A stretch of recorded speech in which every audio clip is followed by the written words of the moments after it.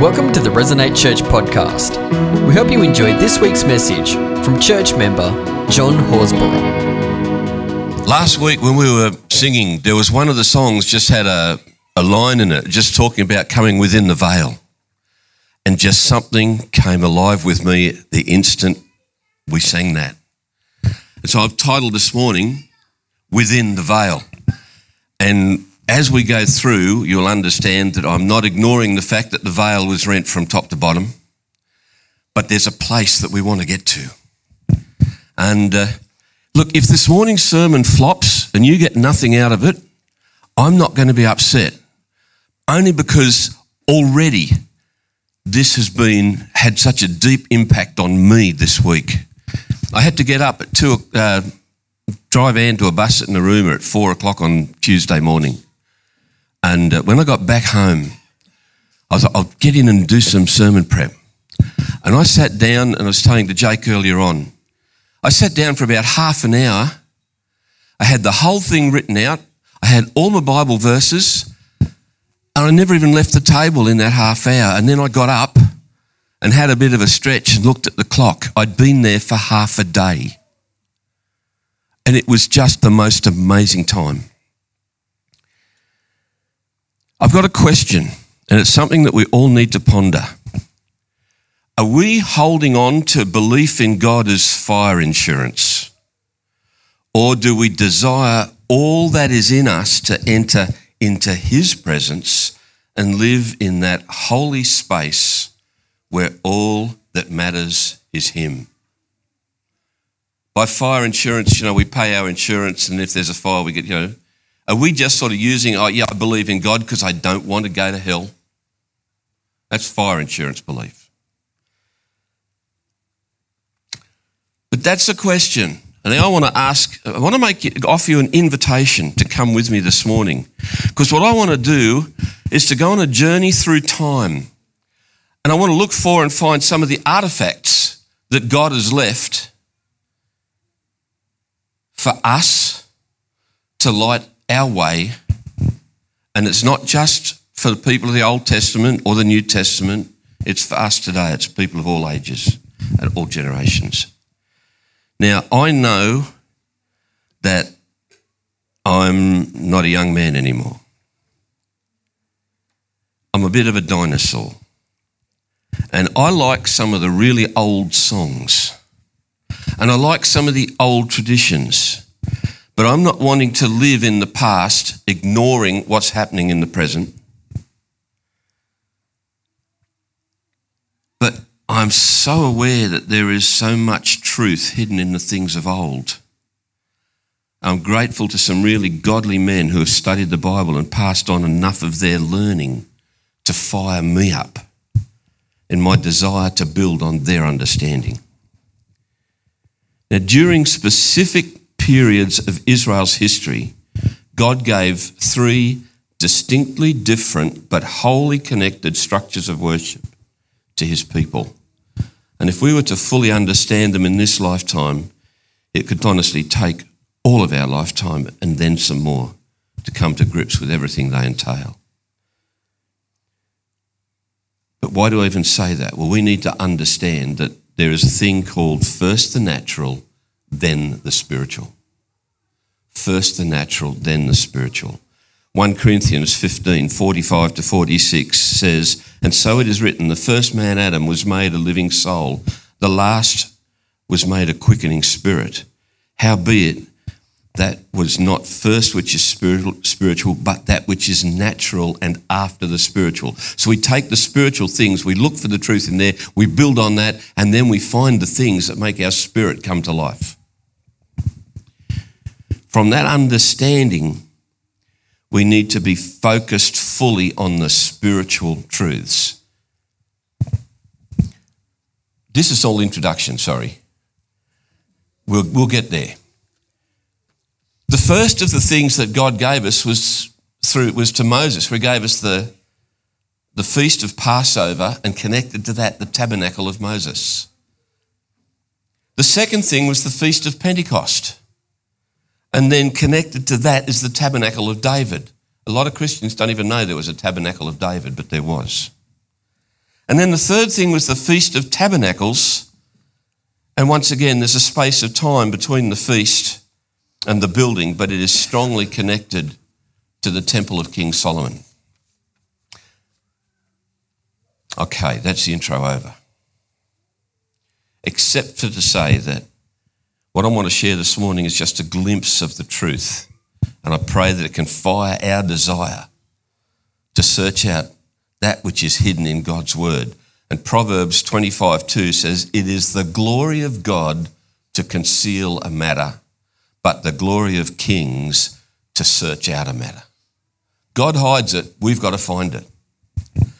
Heavenly Father, as we start this morning, Lord, I just pray that your hand will be upon me. Lord, I want my lips to be yours. I want my mouth to be yours. I want my words, Lord God, to bring to us this morning the truth that you want to share. Father, I pray that each and every heart here this morning would hear, Lord God, the things that matter to them, the things that you want to touch them with.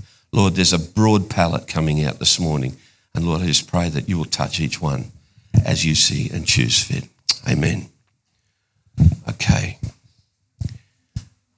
Can we put up that scripture verse, please? And just leave it up if that's possible. I'm not preaching on this, but treat this like a springboard. In the year that King Uzziah died, I saw the Lord, and he was high and lifted up, and his train filled the temple. Above him were the seraphim, each with 6 wings. With 2 wings they covered their faces. With 2 wings they covered with their feet. And with 2 wings they did fly.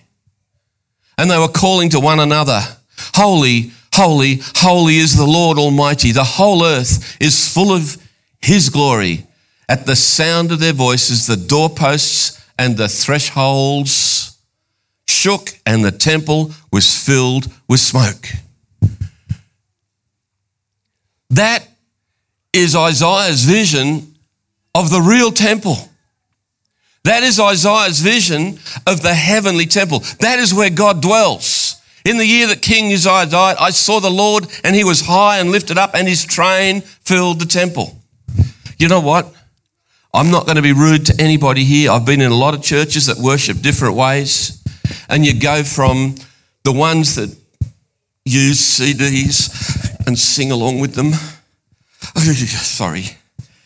And you go right to the other extreme where you've got a place like Hillsong that has got professional musicians paid on staff, and that's what their job is. And they make this wonderful swelling sound. And we've got people there employed to write songs, and we try and sing new songs all the time. But in the heavenly realm, where are we? I can't find it. Verse 3. Do you know what they do up in there? Their worship is holy, holy, holy is the Lord God Almighty.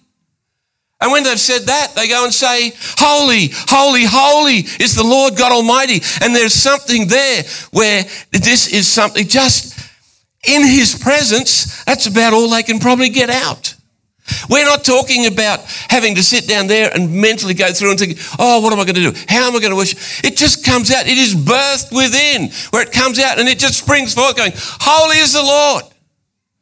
You know that little word, hallelujah. You know what that is? That's Hebrew. Hallel, praise. The, Yah, Lord, praise the Lord.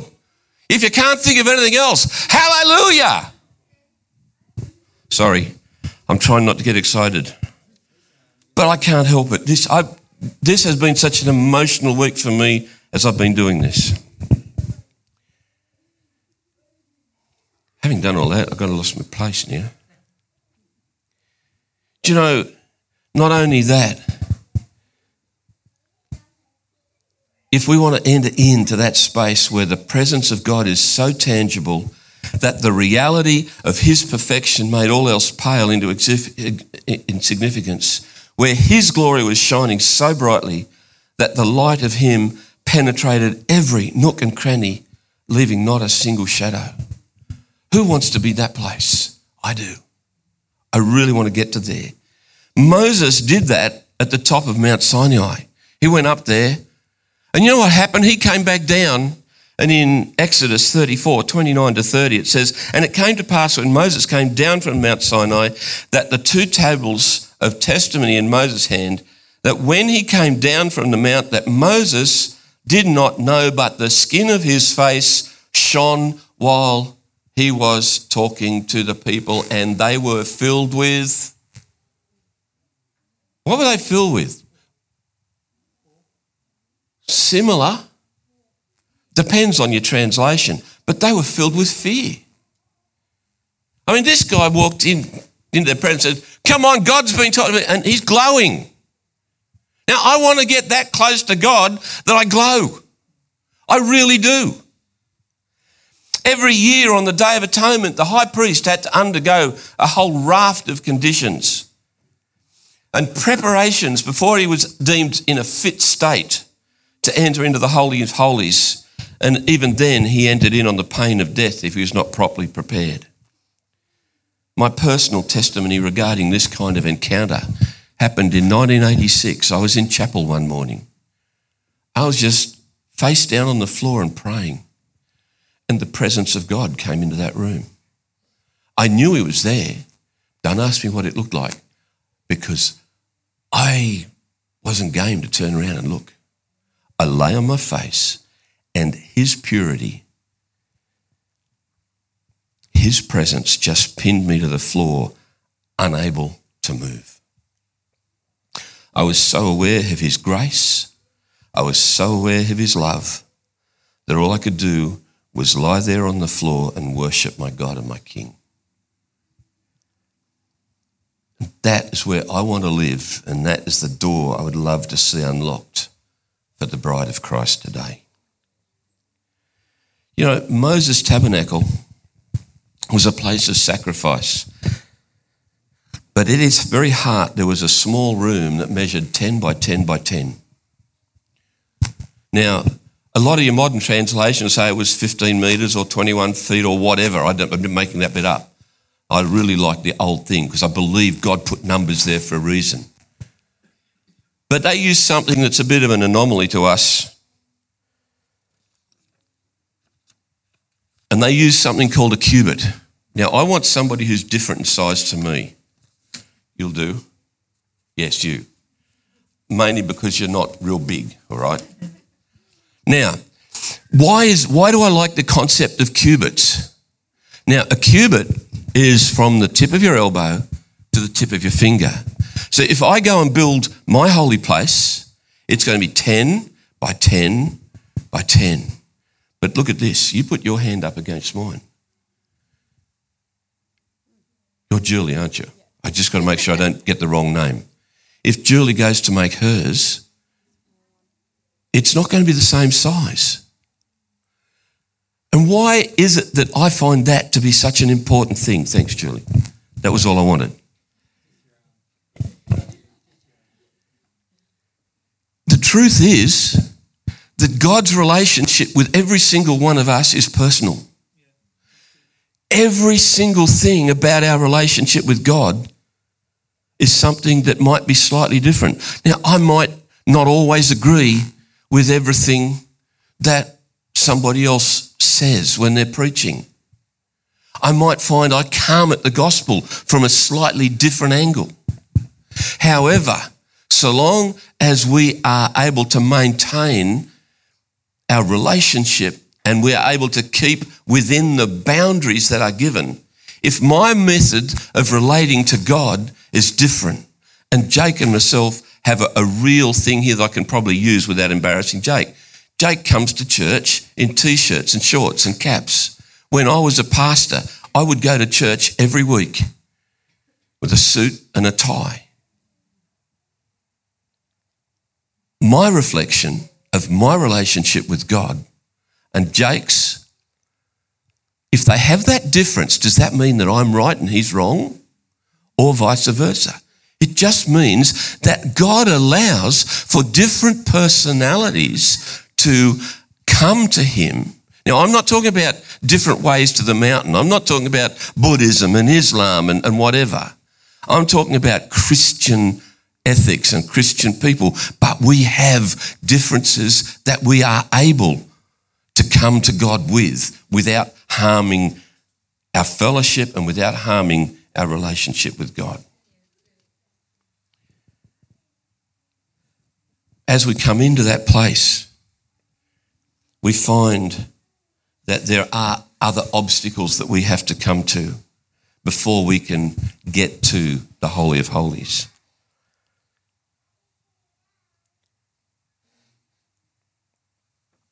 See, as we come, the tabernacle and the temple, they had an exterior fence.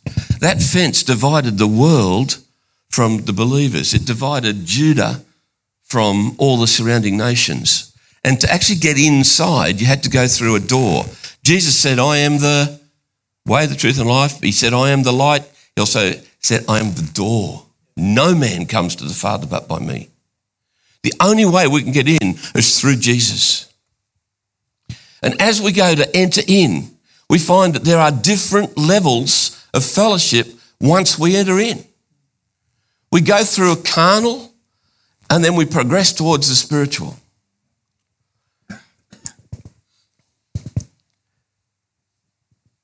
As we go through the door, the very first thing that we come to is an altar of sacrifice. And we go, well, hang on a minute. Christ is our sacrifice. We don't have to do that anymore.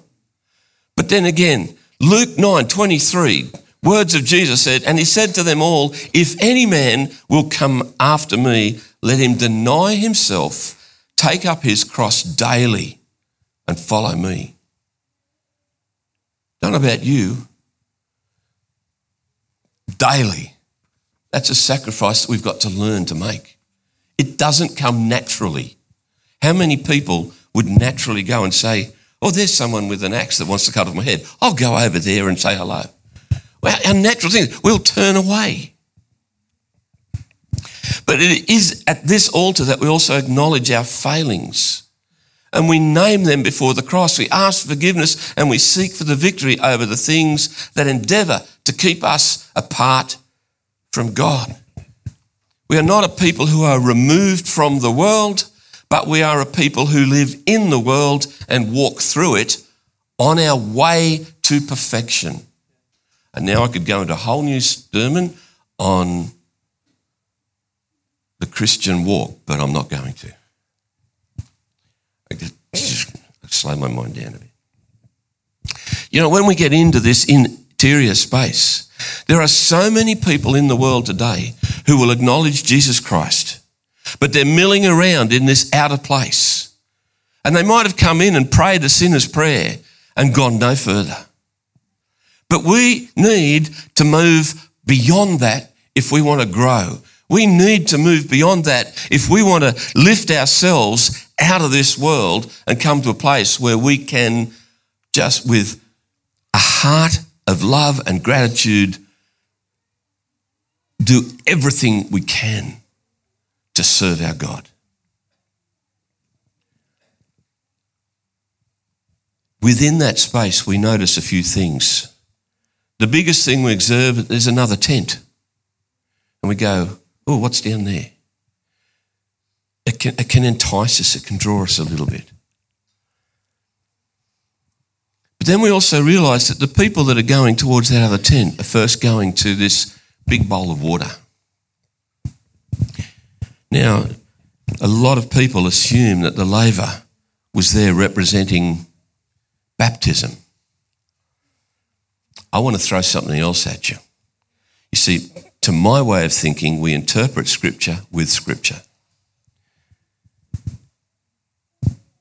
Ephesians 2:25 tells us husbands to actually behave ourselves. Husbands, love your wives, even as Christ also loved the church and gave himself for it. He loved them that much. That he might sanctify and cleanse it with the washing of water by the word of God. See, if we want to go further, then we've got to come and start getting our spirit, our inner man, washed with the word. We've got to start reading. Doesn't mean if you don't understand it. Look, Sometimes my penchant for reading this book leaves me going and finding another one by a different translation. This one's the old King James. And if you notice, when I started to quote in the year that King Uzziah died, I was quoting that King Jimmy. Not because I think that the King James is the only Bible, but it is connected to tools like the Strong's, Thayer, Gesenius, which means as someone who's not good at languages, I've got tools to go back to original languages. And it is the only one around that was written as a translation without it being coloured by doctrine. I like that part. But it's the washing of water by the word of God. And when we begin to read, starting to learn from God's word, he then can begin to feed our spirit, and we begin that journey away from the carnal towards the spiritual. The true joy of understanding the relationship between the natural and the spiritual is that in natural Israel, the priests are the Levites who were born into that particular tribe. But in the body of Christ, the priests are all those who are born again. 1 Peter says, but you are a chosen priesthood. You are a chosen generation, a royal priesthood, a holy nation, a people belonging to God. See, we don't have one priest who stands up here, who is the font of all wisdom and the font of all knowledge. We have a pastor who is a shepherd, who's charged to look after us and to keep an eye out for our spiritual welfare. But we are a clan, a tribe of priests. The bride of Christ, we are the priests. And we need that washing. I can only encourage all of us to daily spend time in repentance and in the word. It sounds so easy, but there's an opposition that doesn't want us to do that. How many of us start off with the best of intentions, and a few weeks later we suddenly realise, I was too busy this morning, so I didn't do my reading. I was too busy.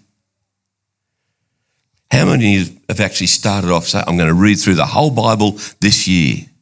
And you get to the end of the year and you realise you've read, oh my goodness, how little.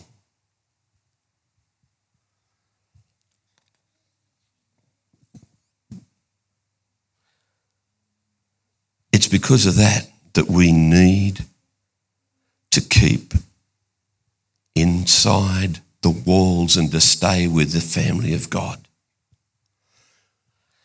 Hebrews 10:24-25 says, and let us consider one another to provoke unto love and to good works, not forsaking the assembling of ourselves together as the manner of some is, but exhorting one another, and so much more as you see the day approaching. We need to be able to come up to each other and say, how you doing? But the traditional Aussie thing is, how you going, mate? You been all right? Yeah, I've been all right, and you keep walking. I really want to get to a point where as Christians, if we're walking down the street, we see another believer and we say, listen, you've been on my heart, I've been praying for you. Are you doing all right? Are you in the Word? Without scaring people. Look,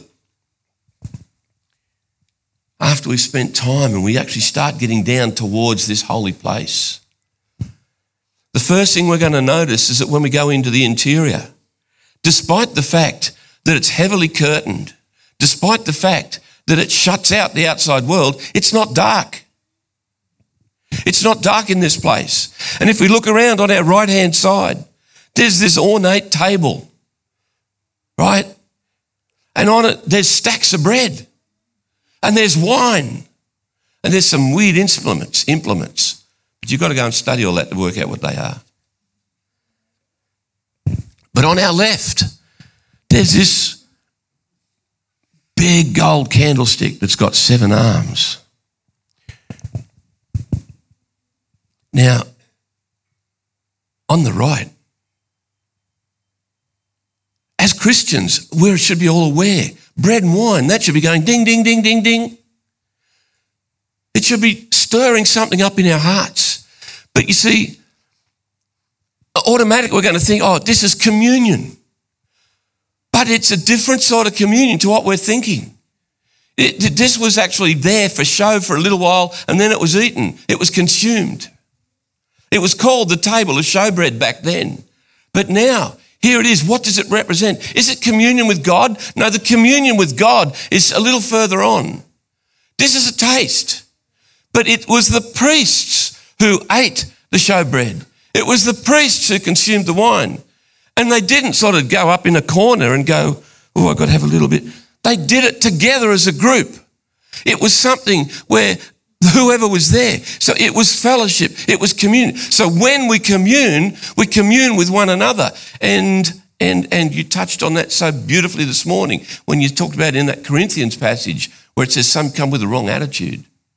He actually says, if you read the whole of that passage, some of you need to eat before you come to worship. So that when you have the communion meal, you're not gutsing while somebody else goes hungry. Because their communion meal was not a wafer they would have a meal, a shared meal.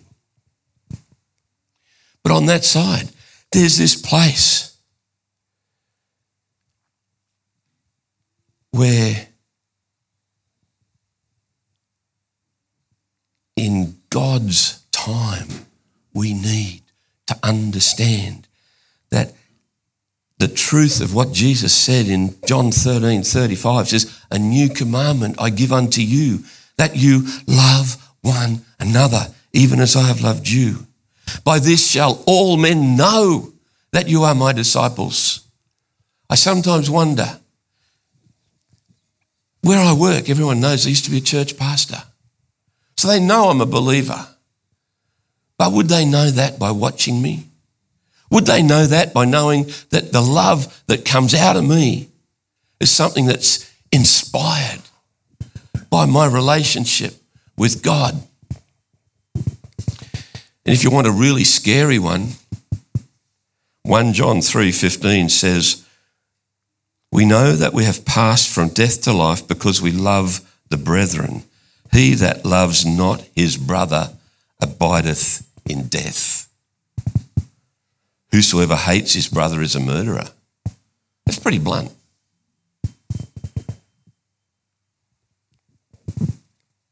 So here we partake of that which God has provided, but we do so in the fellowship of God's family. The candlestick, it gives a different light, but it's a light so beautiful that we become mesmerised by it. It draws us to it, and as we do, we begin to see more and more clearly, because this is not an ordinary light. This is not something we turn on and turn off. This candlestick represents very much so the Word of God, but it's not just the natural Word. See, this wasn't actually a candlestick. It was a lampstand. And the 7 lamps, they were fired up by olive oil that had to be prepared in a very special way. The olives were crushed to release the oil. Think about it. Like everything in this represents Jesus. What happened to Jesus that the love that he had would go out to be effective for all of us? He was crushed. He was bruised. But the oil that comes, it is the representative of the Holy Spirit. It is the symbol of the Holy Spirit. So this light, representing the Word of God, is illuminated by the Holy Ghost. I don't know if you've ever had an experience where you've been reading the Word and all of a sudden a little passage just sort of goes, like jumps out at you. I mean, I was reading one night and there was a passage in Romans. I've never been able to find it since. I keep looking. I go back to the same Bible and I look, I know it was down. But it literally swelled up and took the whole page. I'm going, God, are you trying to get my attention? The Holy Ghost is sitting there going, I'm tapping on your shoulder, boy. I'm tapping on your shoulder. This is not a place where we see and read with our natural understanding, but it's the living word, alive and vibrant and feeding the spirit that's within us. And as we start to become aware of how alive the spirit is, we can begin to feel a stirring in our inner man, in our innermost heart. And under the influence of the Spirit of God,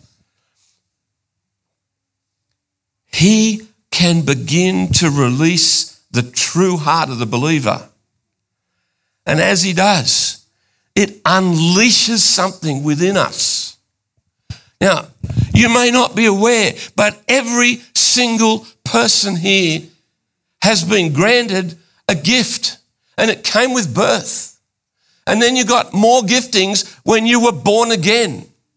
But the gifts of the Spirit are things that God gives to each one of us. And that only becomes unleashed when we get into the presence of God and we get into that place where the Spirit begins to touch us. And He goes, boom, onto somebody. And if anyone here before you were Christian ever had any sort of inkling towards sort of leaning into clairvoyant type things, don't think that that is something that you've got to necessarily put away. The clairvoyancy part, yes, because that is where Satan has picked up on a natural thing within you, put there by God when you were born. But what the Spirit of God wants to do, He wants to take that and He wants to release that and go, the word of prophecy is there in you, and all you got to do is tap into God and let it flow. Some people just have this natural desire. They want to help. Anne and myself burst out laughing one day. We were up in Gunnedah, and after church, we were around at the pastor's house, and a little girl fell over, dropped a glass of milk or something, and 3 different people jumped up and reacted totally differently out of the natural man. One of them went and grabbed a mop and started mopping up the spilt milk. One of them went and grabbed the little kid and picked it up and said, are you all right? Are you hurt? Made sure. And the other one turned around and says, now you should have come and been careful. You should have walked. 3 totally different things, but all of them, there is something innate within every single one of us. And when the Holy Spirit gets a hold of that, you get the one that helps. What can I do to help? What can I do to help? What? And they get a real blessing out of that. And every church needs people with the gift of helps. You think it's not a gift? All I'm doing is putting away chairs. All I'm doing is scrubbing the toilets. Hey, whatever. When God is using you, then don't ever discount the value of what it is that you are doing. There's somebody who's going, you should have done this, should have done this. There's a teacher there. It might not be necessarily the way we would expect it, but you take the salient points and you begin to reconstruct that so that you can teach lessons. A teacher's got to be a studier. And there's the one who's just got that loving, caring, I want to make sure you're all right. And we just looked at each other, we just burst out laughing with it. Mate, that was so clear cut. 1 Corinthians 12, 8-10. For to one is given the Spirit the word of wisdom, to another the word of knowledge by the same Spirit, to another faith by the same Spirit, to another gifts of healing, to another miracles and prophecy, to another discerning of spirits, and then diverse kind of tongues, and to another interpretations. They're all there, and we're waiting for the power of God to be revealed to the community around us. When we come as a family to a place where we all fall under the Spirit's awesome power and then begin to let it flow through us. And do you know what? That's not Jake's job.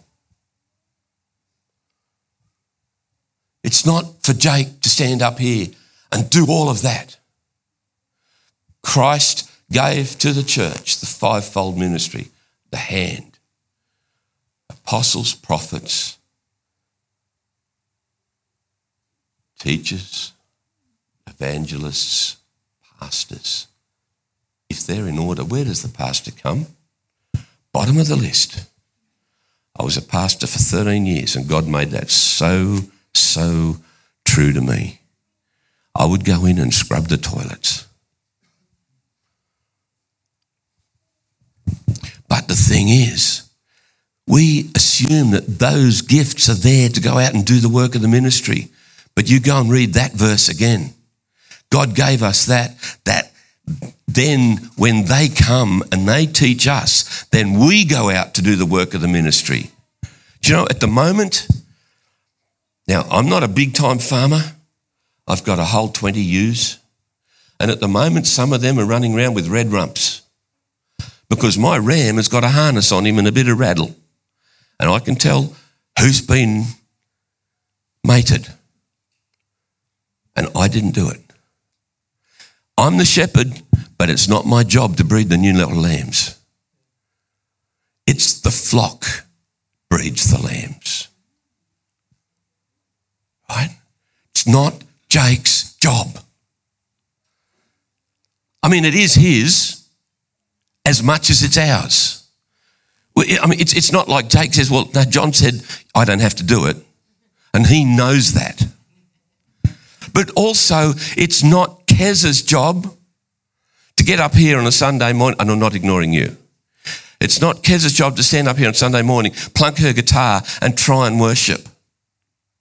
It's something there that the leadership team up here, when they do that, it's there to take us, to draw us in, and to lead us into that place of worship. And if we're not willing to go, then they can try their heart out and they'll go nowhere. It is when the Spirit of the living God comes and in power touches us that we then in our turn become empowered to go on and do the things that he called us to do. But that's not the finish.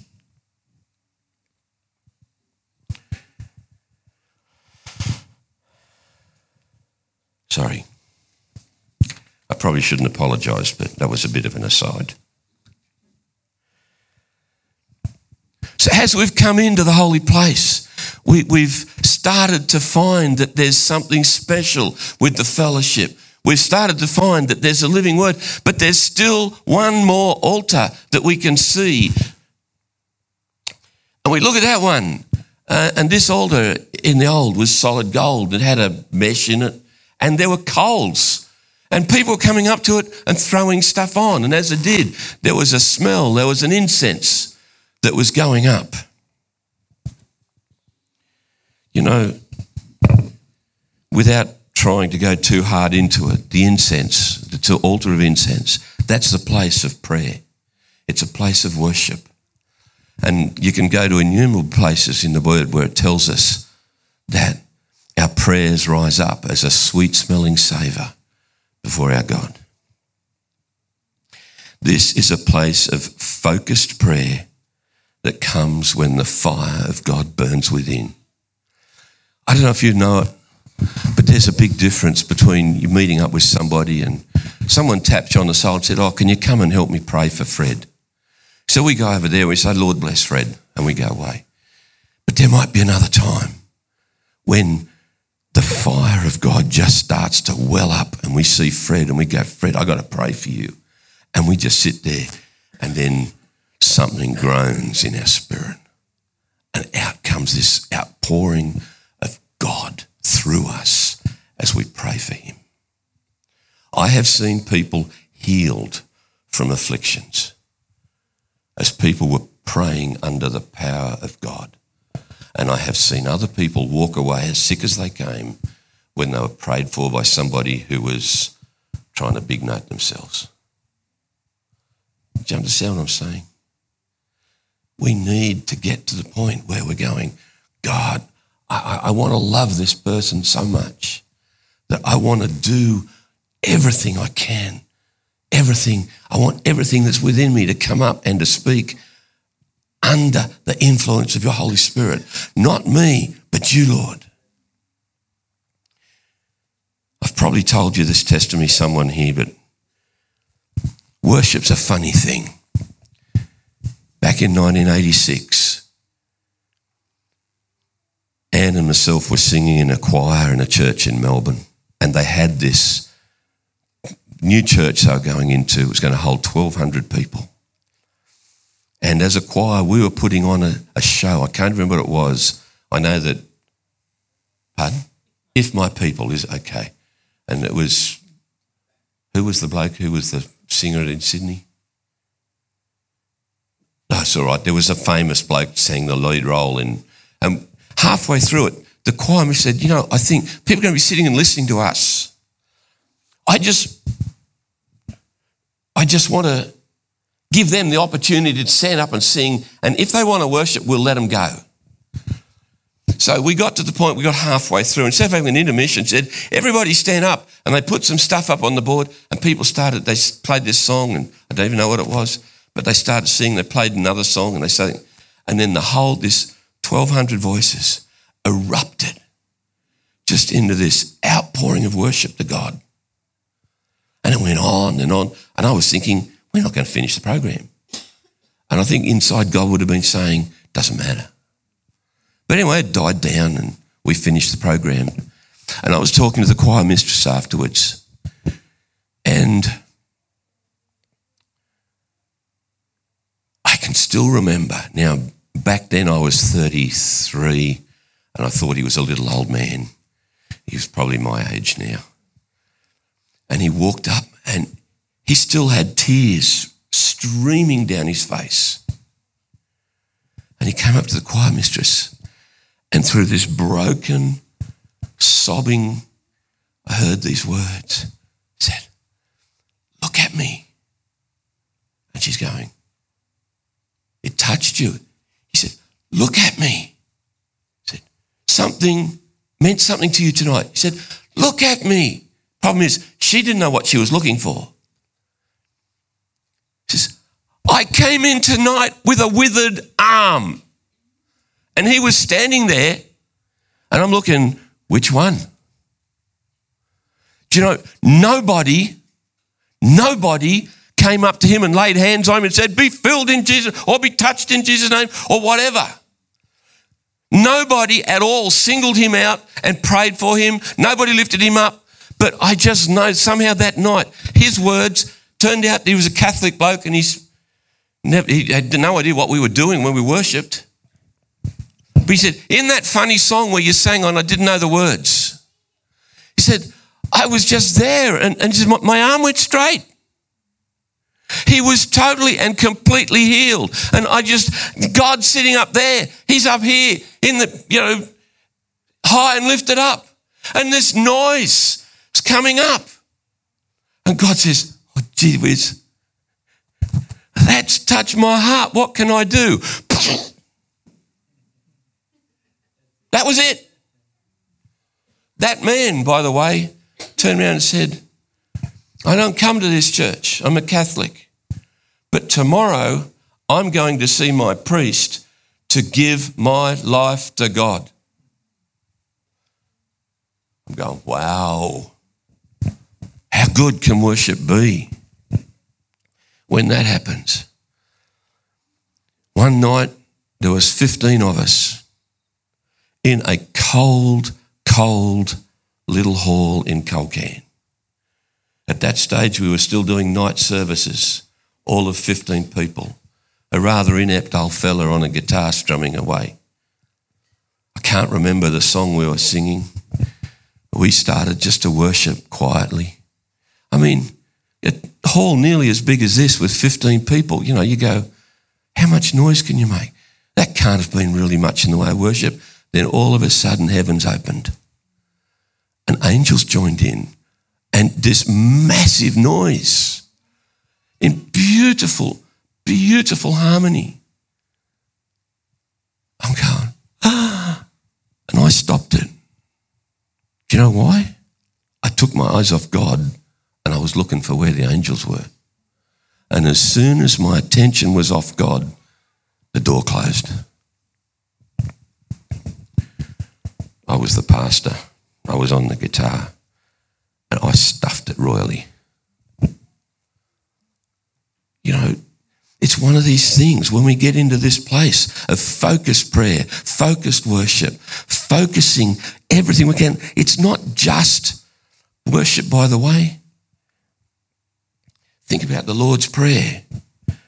All the essence of the Lord's Prayer right here. Praise, worship, supplication, guidance, intercession.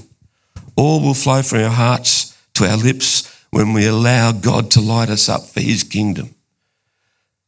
And then at the end, not my glory, Lord, but yours. And finally, standing before the veil, which in old times prevented all but the high priest from moving ahead. We're standing there. Now, the veil is no longer a barrier to be able to get into our 10 by 10 by 10. It's reached and we can enter into the presence of God because God himself tore the veil from the top to the bottom.